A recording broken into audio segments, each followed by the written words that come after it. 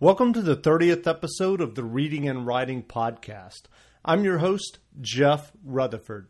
Stay tuned for my interview with Ken Harmon, author of the new book, The Fat Man, A Tale of North Pole Noir.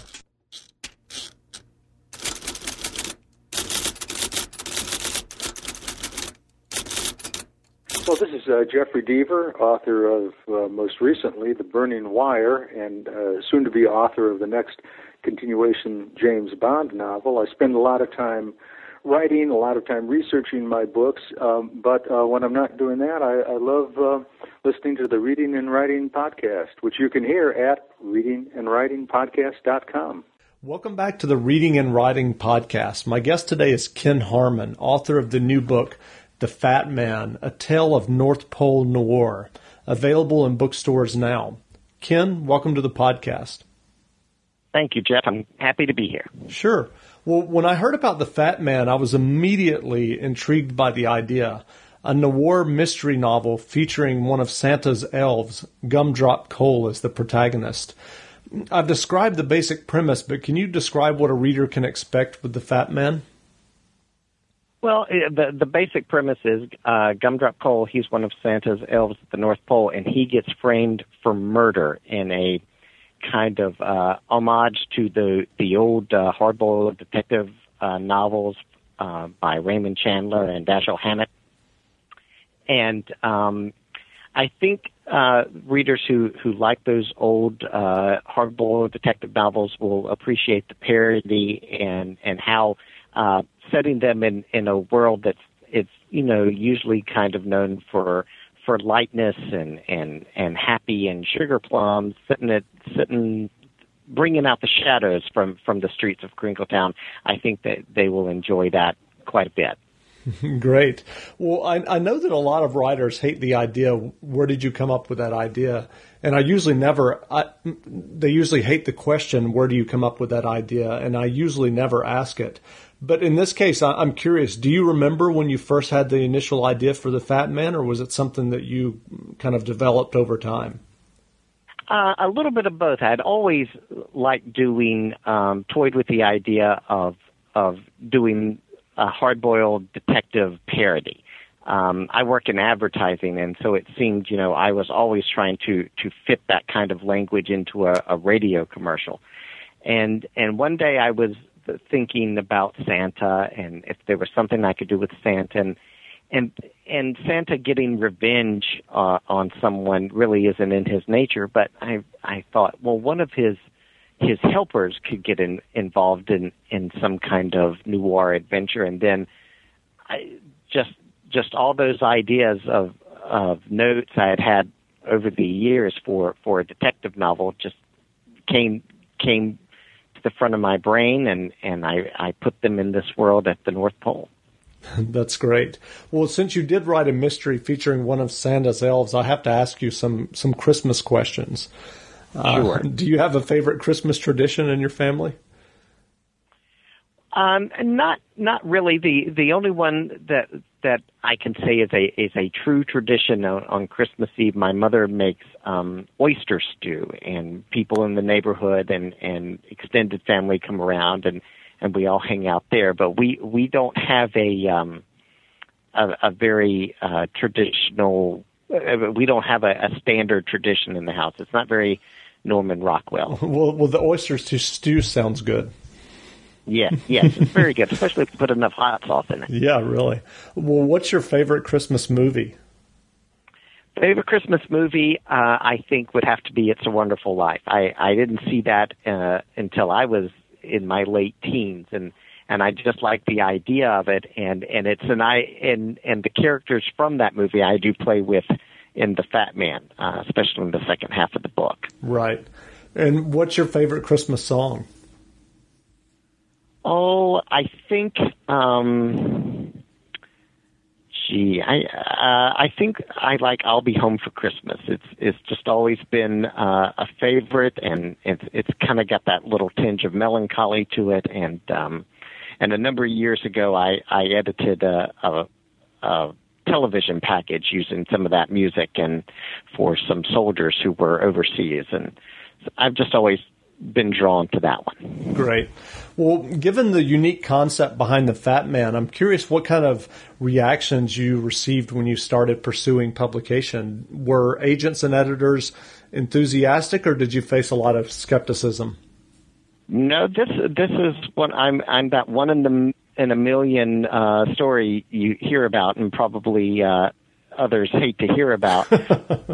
I had written another novel, and it wasn't going anywhere, and so I worked on The Fat Man while I was trying to sell that one, and I finished it, and I knew that a novel took about a year to get into publication, and it was right around December of 2009, and I said, I'm just going to send out a few query letters this morning, and I wrote a query letter, and I sent it to about 4 agents that I had researched, and within a couple hours, one of them had written back and asked to see the manuscript, and 3 weeks later, he sold it. Wow. So, yes. So it seemed like it happened quickly, but it did happen quickly. Yes. But all those false starts and misfires from 20 years before, I like to factor into it too. Exactly.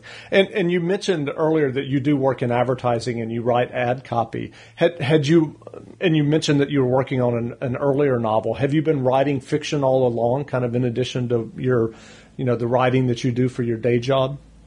Yes, I would. Well, I would start things, and I'd get a good head of steam, and go for about 50 or 70 pages, and then get stuck, and try something else, and that went on for years, and then I finally came up with another idea, and it just seemed to carry itself along, and I was able to complete that, but nobody was really interested in that. And then when I thought of the Fat Man idea, I had some momentum going. Well, I've done one, and I kind of know what to expect now, going into it and how long it's going to take, and the process.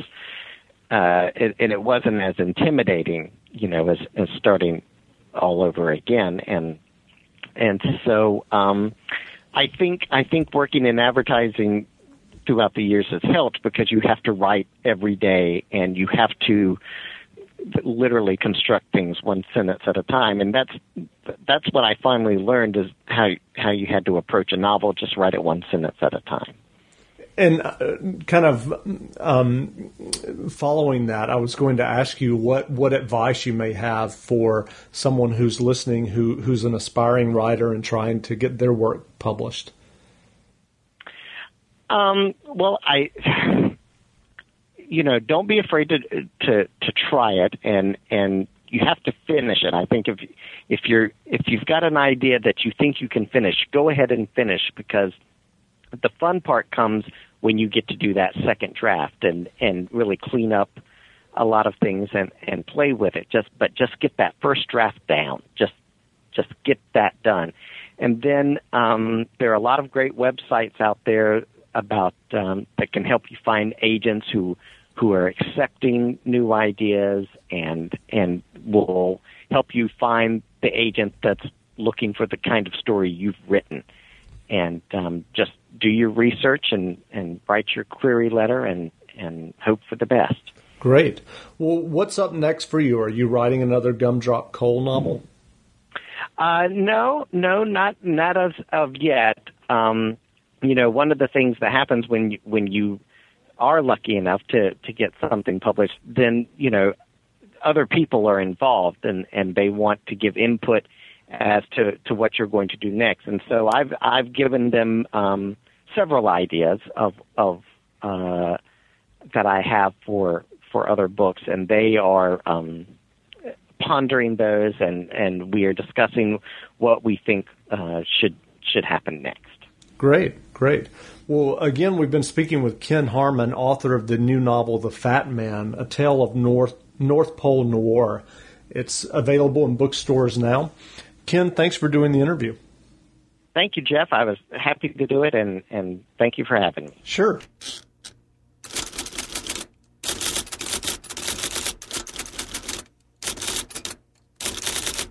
This is Lee Child, and I'm listening to the Reading and Writing Podcast. Thanks for listening to my latest interview. If you like what you heard, I would really appreciate a review of the podcast in iTunes. It's really simple. All you have to do is go to the iTunes store, and it takes a minute or two to leave a quick review of the podcast. And that way more people can find the podcast, because the more reviews and ratings a podcast has in the iTunes store, the more they feature it and the more prominently they feature it. So hope you enjoyed the interview. Until next time, read some good books and support your local independent bookstore, and I'll be back soon with another interview with a writer that you enjoy reading.